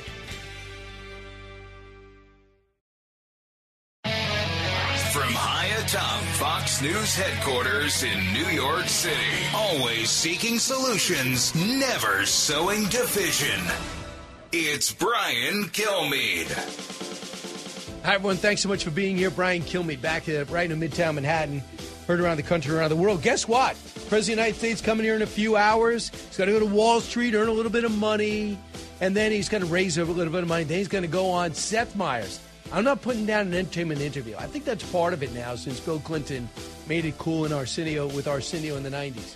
I just think you got to mix it up with some real interviews. And the problem is he can't do it. I'm watching Governor Newsom go at him, Governor Whitmer trying to save him in Michigan. Can't do it. And that's what's going to make this so exciting. And as we still have primary contests going tomorrow in Michigan. So before we go any further, let's get to the big three. Now with the stories you need to know, it's Brian's Big Three. Number 3. This is time sensitive. It's existential. I just got back from Ukraine. What our bill does is it combines border security with this foreign aid, both existential.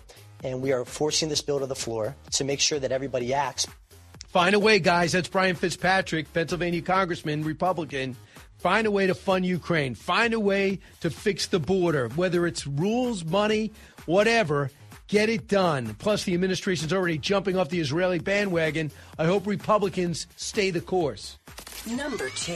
U.S. Immigrations and Customs Enforcement says Ibarra, a Venezuelan citizen, unlawfully entered the country near El Paso, Texas in September 2022. He was detained and then released by Border Protection. In September 2023, ICE says Ibarra was arrested in New York City for allegedly endangering a child.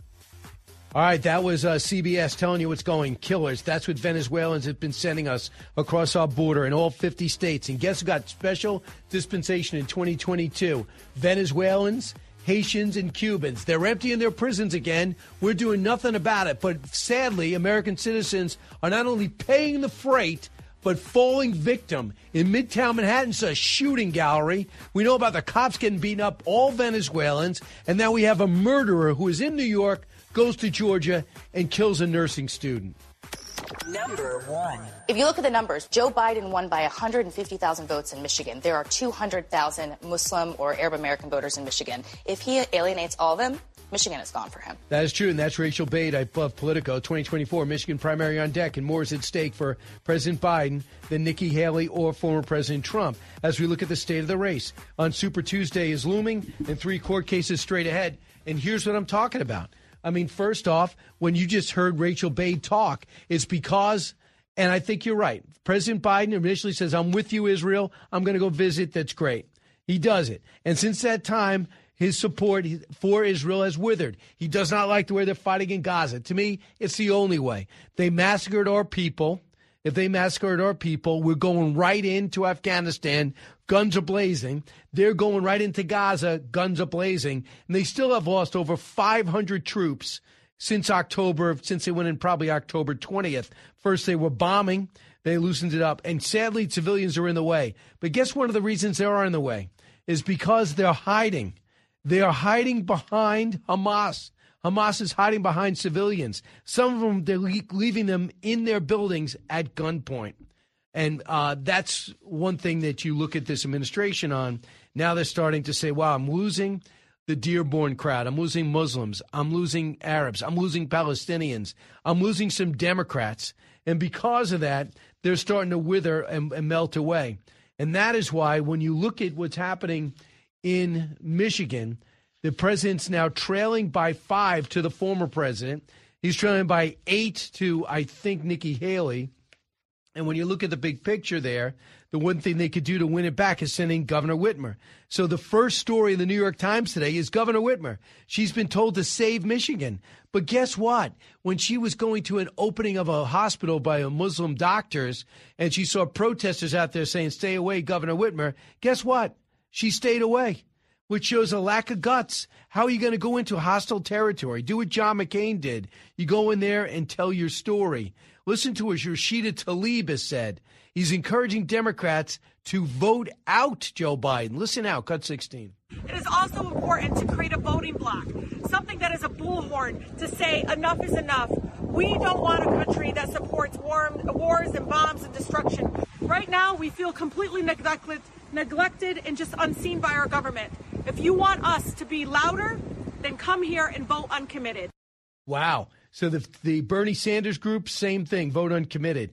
This is why Biden, who beat Trump 50-47 last time by 200,000 votes, is now losing by as many as 5 because Democrats are saying, I'm out. And I think, for the most part, President Trump would be thoroughly supporting Netanyahu, maybe getting them angrier, but he's keeping a lower profile and letting them beat up on Joe Biden. And by the way, they were having I thought it was interesting that Governor Whitmer was asked to go save his job. And now she says she's paying the price. Whitmer there was a sign out there and says, calling her gutless. Now, Osama Sublani, a publisher of Arab American News, said this to the governor. Says, Governor, you can come and talk to us if you come to represent yourself. But if you're coming to represent Joe Biden, I am shutting the door. This guy is in panic mode. That's why if their uncommitted vote is as high as it could be, there is going to be a flat-out abandonment of Israel, which is the right cause here. I don't want any civilians to die, but Hamas is solely responsible. I talked to Prime Minister Benjamin Netanyahu, and you're going to hear some more of that interview. But coming up next, I'm going to do a simulcast with Harris Faulkner on Fox Business. You get a chance to see the radio studio. I'll talk to Harris. Then we're going to go inside politics with Josh Krasher, and then talk about why I believe we have to fund Ukraine. Border 2, got it, understood. I care just as much. But the Ukrainians deserve our support, and I'll explain why. Listen to the Brian Kilmeade Show. Glad you're here.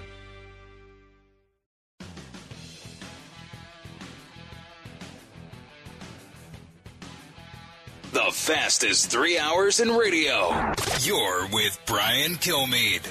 Hey, welcome back, everybody, to the Brian Kilmeade Show. So glad you're here.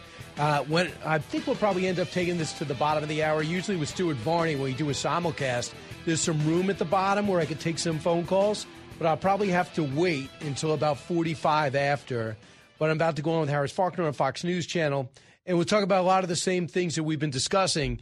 We're talking about the drama in Michigan, what happened in South Carolina on Saturday, Nikki Haley staying in, the vice presidential candidates, the runners-up, that are still vying for it.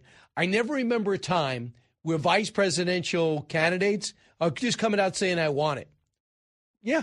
I mean, because they know, especially why it's attractive is, number one, you get to do stuff. Mike Pence did a lot, and the president had no problem with it. Number two is, like it, whether Trump has the best 4 years or the most controversial 4 years, he's out. And they know if you were the vice president, you got the machine, you got the White House machine to propel you forward. Bush 41, the White House machine to propel you forward. It certainly was helpful, not for Al Gore. I mean, maybe Al Gore wouldn't have resonated at all, especially if he didn't have the machine of Bill Clinton behind him. And if it's Kristi Noem, it's Elise Stefanik.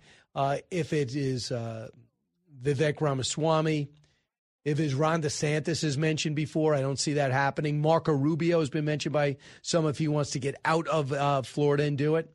And we'll talk about that. And then also talk about some people that are extremely critical and delusional about the Trump hatred, and that is Bob Costas. So that is all lining up. And what you're going to hear is, too, before I go on, I want you to hear the whole introduction so you have an understand where we're going on with the segment. So it might be a little bit different from you used to. So I want you to listen in now to Harris Faulkner. One of her biggest financial backers, the Koch brothers, backed Americans for Prosperity, writing, "We don't believe any outside group can make a material difference to widen her path to victory." The Wall Street Journal editorial board is warning that despite Donald Trump's big win, his Republican Party is divided. Here's a quote. "He wins big in South Carolina, but won't beat Joe Biden without Nikki Haley's voters." California Governor Gavin Newsom is among those who say Haley is helping his party. I don't know why Democrats would want her out of the race. She's one of our better surrogates. I mean, she's defining the opposition to Trump incredibly effectively. I mean, she's making points I'm applauding every single day about his temperament, his capacity, his unraveling in real time. And so I think she's been incredibly effective. So I hope she stays in personally. Brian Kilmeade, Fox and Friends co-host and host of the Brian Kilmeade radio show and One Nation. Brian, I've actually heard exactly what Gavin Newsom was saying come out of your mouth. Yes, he copies me all the time, except for I would have not raised taxes like that, and I would not have had dinner at the French Laundry during the pandemic. Besides that, we're very similar. Harris, a couple of things. Nikki Haley, I think, is a fine candidate, and I think that she's staying in for a couple of reasons. She's staying in, number one, she wants to say, I told you so, if Trump loses. And she believes that the world of Trump and the MAGA movement, as Joe Biden has labeled it, will end if Donald Trump loses. She thinks it's going to go the way of the Tea Party. That's, I think, her hunch. That's the only thing I could think of. Because Ron DeSantis basically said, look, I agree with everything Donald Trump's doing. I'll do it better, more efficiently, without the controversy. When it seemed as though the party wasn't going to get over Trump and they wanted to make him number one, DeSantis says, okay, I'm out. When Governor Haley was doing the same thing, he's a friend of mine. I like working for him. This is my time. That was his time. That was interesting. But now she is going down. It sounds like she might as well be Bernie Sanders or Joe Biden. She's saying he's not going to beat Joe Biden, saying that he's lost it, not the same guy off the teleprompter, is too old. Really? And the chaos just follows him. These are Democratic arguments. So it's like she's in the Chris Christie, Liz Cheney lane, and I just think it's a huge risk for her. Well, what Gavin Newsom said that I've heard you say is that it's helping the Democrats at this point. I mean, he basically made the point that she's defining Donald Trump in a way that they can use it. 59%, by the way, and this is just in South Carolina reportedly, of the people who voted for her say that they would never vote for Donald Trump. So that part about whether or not Donald Trump is at all paying attention or needs to pay attention to Nikki Haley right now, I guess you could argue over that. But if people would only vote for her, how many people are we talking about? And should he be worried about that? I think it's a couple of things. If you ask fighters before a fight, they're never going to be friends with that other guy, right? But at the end, 99% of the time, they end up hugging it out. Barack Obama and Hillary Clinton was as bitter as I can remember. John McCain against George Bush, as bitter as I can remember. At the end of it, it says, well, how can I help? Now, this might take longer, but if you ask, I vote for Nikki Haley, I'm going up to the booth, I come out of the booth, and there's somebody with a clipboard who says, would you ever vote for Donald Trump if Nikki Haley loses? No. But to me, you could absolutely see the momentum changing come fall when Joe Biden and Donald Trump contrast each other. Let them know what the different directions of the country, especially when it comes on the border. I'm pretty sure that a lot of those Haley supporters are some of the people that put her in the office twice. You don't really have resentment, maybe take ownership of her because that's when she came of age as a candidate. Well, but she's really not helpful with those type of comments on Trump. We're about to see how different they are at the border because both presidents will be at the border on Thursday, 45 and 46. And I opened this hour by saying, how does it feel to follow Donald Trump? I mean, that announcement about Joe Biden was made just a few minutes before we went to air. It's going to be an interesting situation to watch them. One man saying what I did worked, the other man saying what I did didn't work, but I'm going to try to fix it by executive order before I have to tell the nation what the status of it is, the State of the Union. And go ahead. Well, my feeling on this is, too, I don't need Donald Trump's speech and Joe Biden's speech. I was in America at the time. I know what was working. And when things weren't working for Donald Trump, you know what he did? He acknowledged it and he fired people. And then he sit there and said, I want you to go to those other countries where they're coming from, and I want you to take their aid away. And I want you to tell them there's going to be incentives if you can crack down on your country. And I'm going to go tell Mexico, even though you're a socialist, I bet you're going to do business with you. You're going to stay in Mexico. And that's what's going to happen. In return, I'm not going to put tariffs on you. So I know this. I don't need a 30-second ad. I know it worked. And when Joe Biden puts in the executive orders he's rumored to do, he will defy his own words that said that nothing I can do to control this has to be done through Congress. So you have a bunch of bad options, Mr. President, and you're coming to the border 2 times in 3 years is not great. Let's add this to the mix. Critics are railing against sportscaster Bob Costas, who said this about former President Trump and his supporters on CNN this weekend. Let's watch. he is by far the most disgraceful figure in modern presidential history. He's only become more disgraceful since 2016 and since 2020. He is a bubbling cauldron of loathsome traits. You have to be in the throes of some sort of toxic delusion in a toxic cult to believe that Donald Trump has ever been, in any sense, emotionally, psychologically, intellectually, or ethically fit to be president. Brian. I know Bob Costas. I know how bright he is. Best sport. By the time he was 34, he was the best sportscaster in the country, doing all the biggest events ever. I know that's exactly how he feels. But I think it's so shallow of him to think that you could have your feelings and put down 74 million people along the way. People who are supported, especially him coming from a place where people support their teams and their players and their boxers and their athletes, and people are loyal. There are people loyal to him for reasons they should be respected for and analyzed. Because once again, that's the Hillary, be respected, right? And that's the Hillary Democrats Clinton playbook. want their voters to be respected. Can you imagine if a Republican candidate called them all deplorable? I mean, come on. And this has been going on for years. I want to get to this because I know you have some thoughts on it. So Republicans on former President Trump's VP shortlist making their cases to voters over the weekend. Let's watch. The Republican primary is over, and Donald Trump is our nominee. I was one of the first people to endorse Donald J. Trump. I'm proud to be the first member of Congress to endorse President Trump. Any super PAC or C4 or whatever entity that supported me during that campaign, I'm publicly calling on them to use their resources to support Donald J. Trump. There's a reason why they're so afraid of him, because he poses a threat to this establishment. We got to have leadership that's going to say tough things when we need to hear them, and we have that leadership this November in Donald J. Trump. Republicans at CPAC were asked for their top pick for vice president. The straw poll found that South Dakota Governor Kristi Noem and Vivek Ramaswamy tied for first place, followed by Tulsi Gabbard, House Republican Chair Elise Stefanik, and South Carolina Senator Tim Scott. Brian. Those people way to the right are not going to help the president. He's already got them. He needs people that are somewhat open to understand that that vice presidential slot is probably the leading candidate to be the next president because he's 4 and out. Got it? So who? So my feeling is it's Elise Stefanik. And the second one would be Tim Scott, just judging by the thing that President Trump has been saying about Tim Scott. And Tim Scott's one of the most respected people I know. Anyone that knows him just has great respect for him. He still gets high marks in South Carolina, around the country, even across the aisle.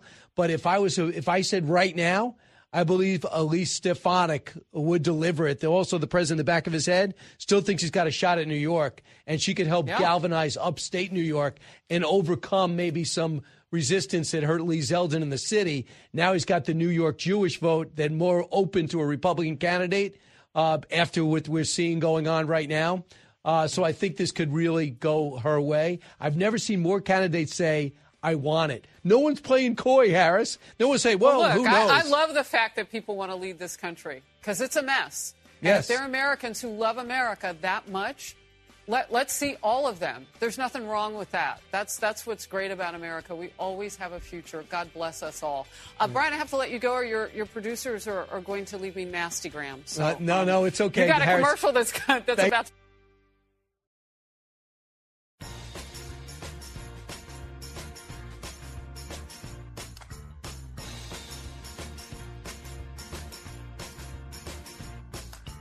The talk show that's getting you talking. You're with Brian Kilmeade. I will always defend Medicare and Social Security, which, as you know, Nikki is not doing a good job on that. You know, we sort of don't even talk about her anymore. It's amazing when you do badly in the polls how you don't mention people, isn't it? It's an amazing phenomenon. That is President Trump, who's not really mentioning Nikki Haley much. She did very tactically. It was a great move that he did not mention her, got on right away. As soon as he won South Carolina, within minutes, he's on stage going, thank you so much. And Henry McMaster, the governor, and I want you to meet Michael Waltz and Congressman Joe Wilson and his son, the attorney general. And that was good. And that's what happened in New Hampshire. But he got really angry that she stayed in. But that was just interesting.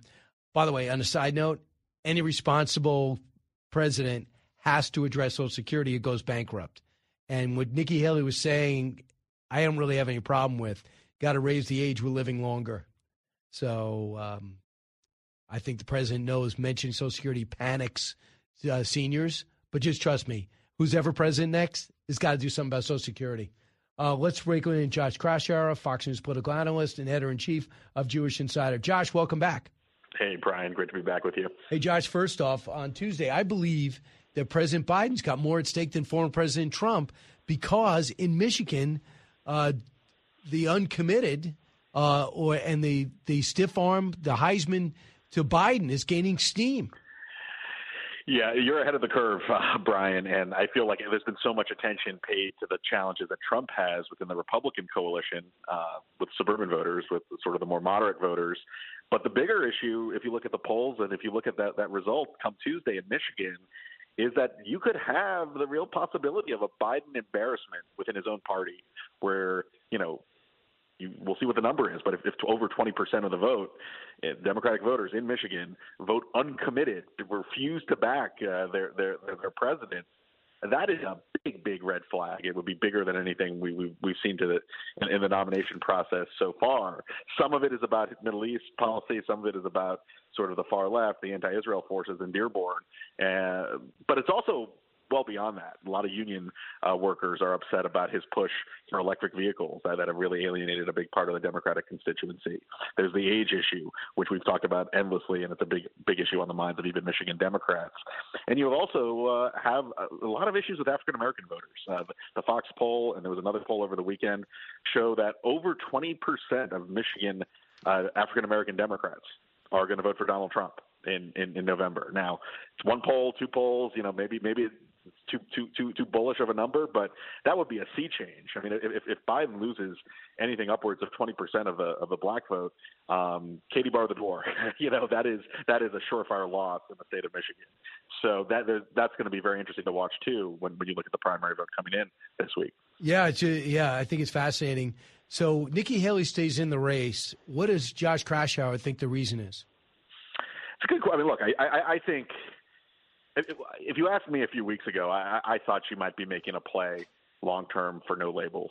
For that she is sort of in a world of fantasy politics. She actually is your ideal no labels candidate. She has a lot of support from donors. She has money to raise and to keep this race going. But she also has a profile.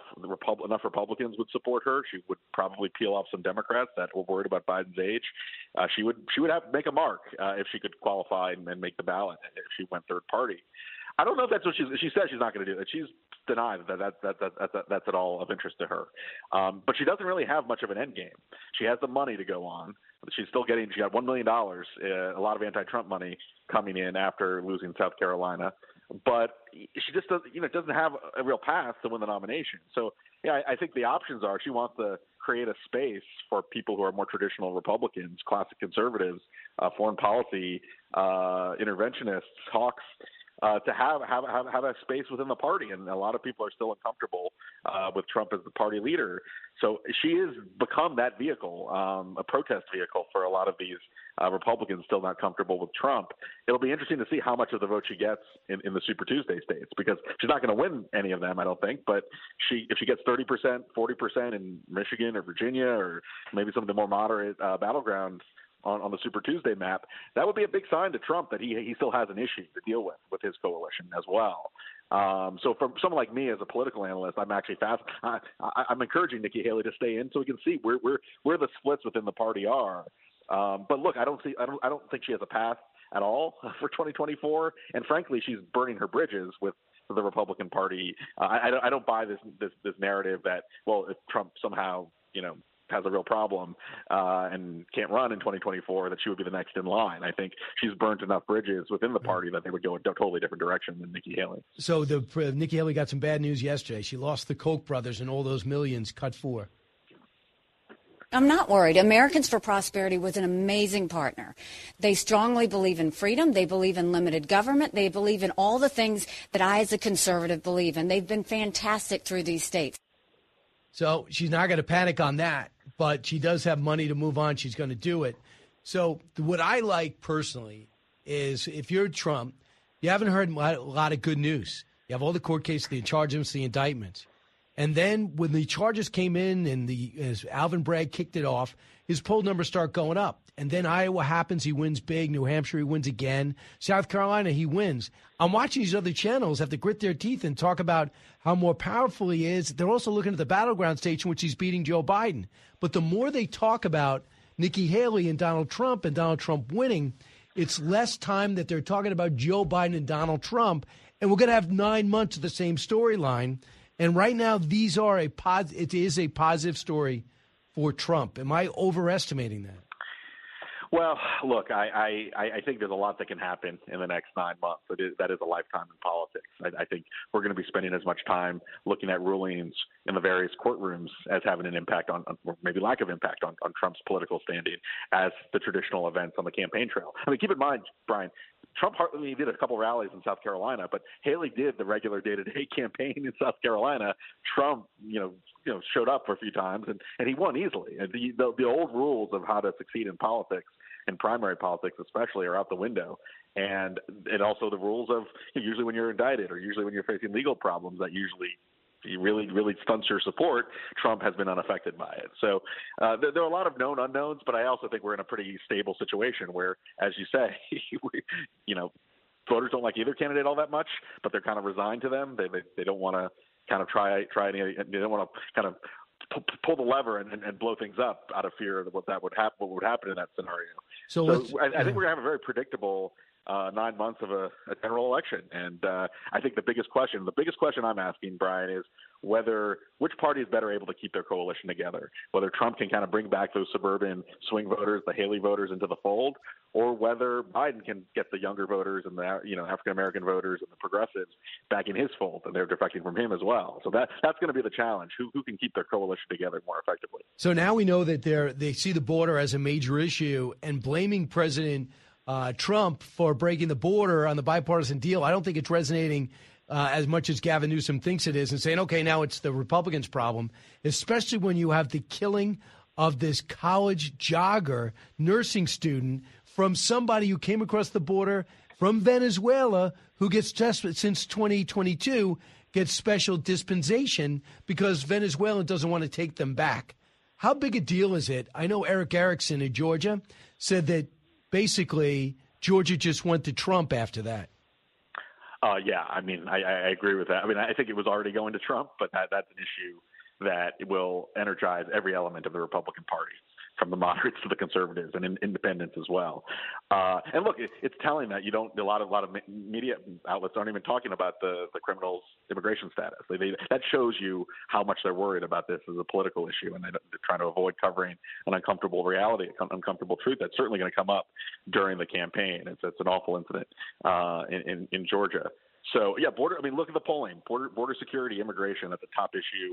It energizes the base more than the swing voters and certainly not the Democrats, but it still is a very resonant issue, and it's one, when you have an incident like that, a tragedy like that, it has more impact. It gets more people engaged and concerned about our border policy. So we got to see if we're going to fund the government. That's intriguing. We got to see a speaker that's going to assert himself. That'll be interesting. But also, for me, I want to see Ukraine funded. I understand if you want to link the border together, do something that's going to work. Maybe Senator Langford's program wasn't good enough because there was too much, wiggle room for a president to implement the asylum laws. They were saying that discretion, the president had no trust there. But listen to Congressman Brian Fitzpatrick, a Republican, cut 26. We have time-sensitive existential challenges right now.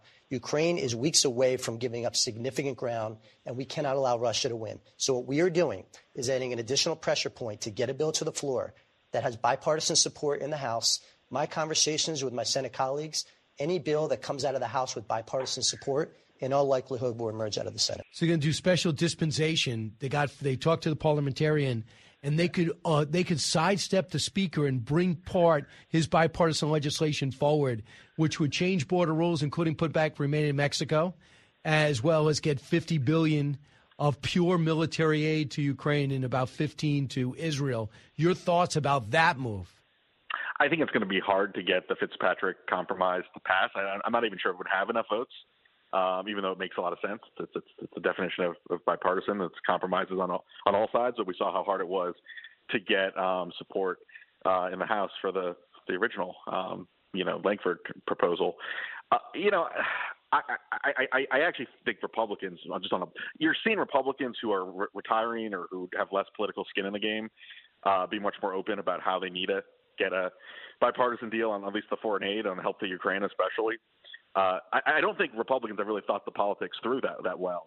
If Russia ends up making advances in Ukraine, if you have a hungry Vladimir Putin, eating up territory, and Democrats and Biden can point the finger right at Mike Johnson's doorstep, that would be just a very, very damaging political moment for Republicans.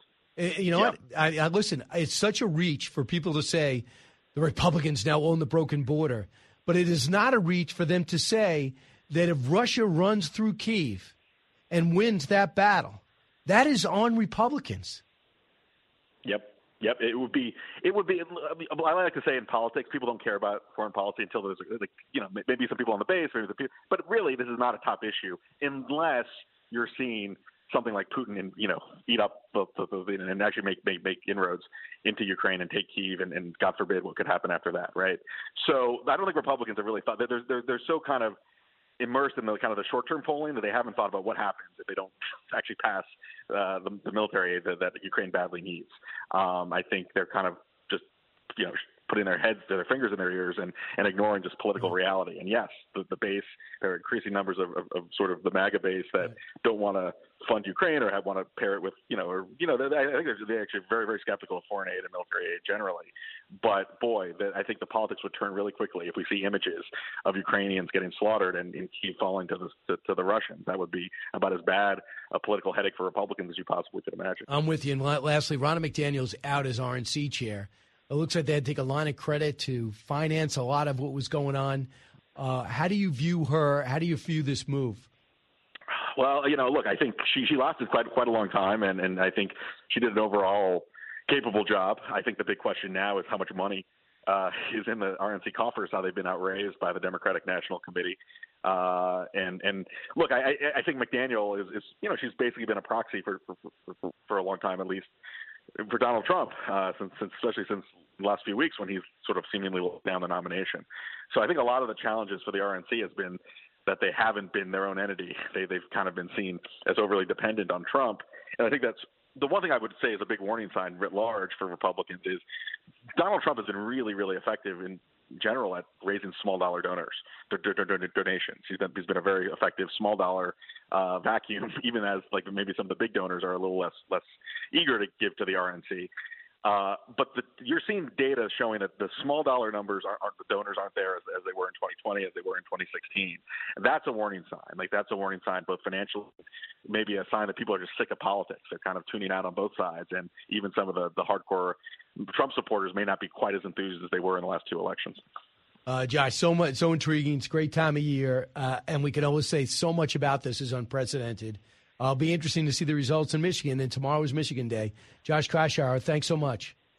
Thanks, Brian. All right, 1-866-408-7669. I see you up there in Michigan. I see you up there in Omaha, Nebraska. I'll try to get to as many calls as possible. Also, I had a chance to speak exclusively to Prime Minister Netanyahu on Fox and Friends. I'll bring you some of that interview. A lot going on. Brian Kilmeade Show. On the road to 2024. I said earlier this week that no matter what happens in South Carolina, I would continue to run for president. So we have Michigan coming next week. We have Super Tuesday. We have Ball coming. And we'll be there with results and analysis every step of the way. We're headed to Michigan, and we're headed to the Super Tuesday state. Nikki, we're going to see how that all turns out. The 2024 primary on the Brian Kilmeade Show.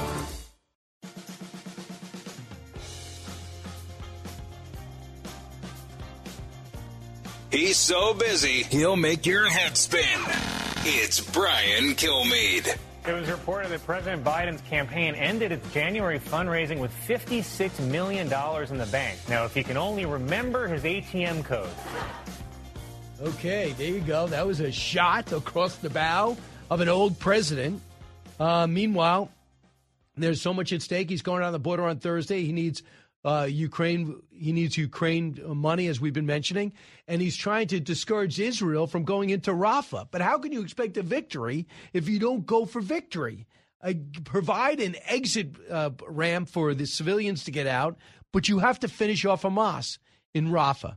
Howard, listening on Coil in Omaha, Nebraska. Hey, Howard. Hey, Brian, like you and Josh were just talking about, Biden is the one that gave us the Afghanistan debacle. But now it's the queasy Republicans who are going to cost us Ukraine. Those front lines in Ukraine are not static. Like you said, Brian, Putin will crash through and go to Kyiv.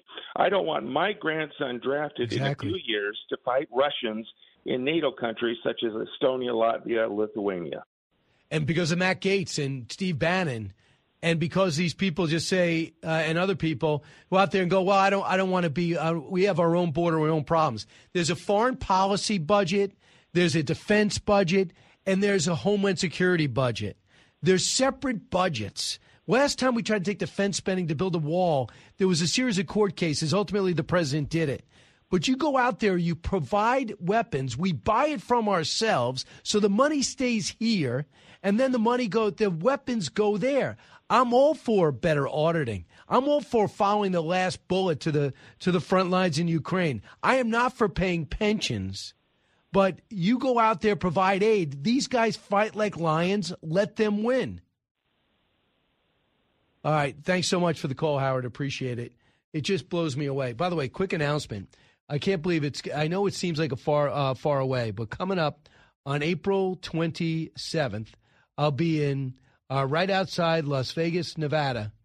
Right outside Henderson, Nevada. And it's going to be a great show. It's going to be history, liberty, and laughs. And you go to BrianKilmeade.com for tickets, especially if you're in the area and listening to one of our affiliates, you're listening online, happen to be there. It's a show that everybody says is better than Hamilton and almost as good as Cats. It'll be great. Also, VIP opportunities where I get a chance to talk to you about what's happening at Fox, what's happening here and everywhere else. It's also co-sponsored by Fox Nation. So go to BrianKilmeade.com, and I'll see you there.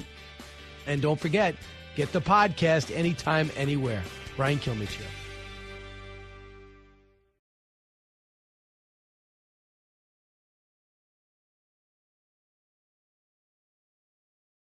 I'm Guy Benson. Join me weekdays at 3 p.m. Eastern as we break down the biggest stories of the day with some of the biggest newsmakers and guests. Listen live on the Fox News app or get the free podcast at GuyBensonShow.com.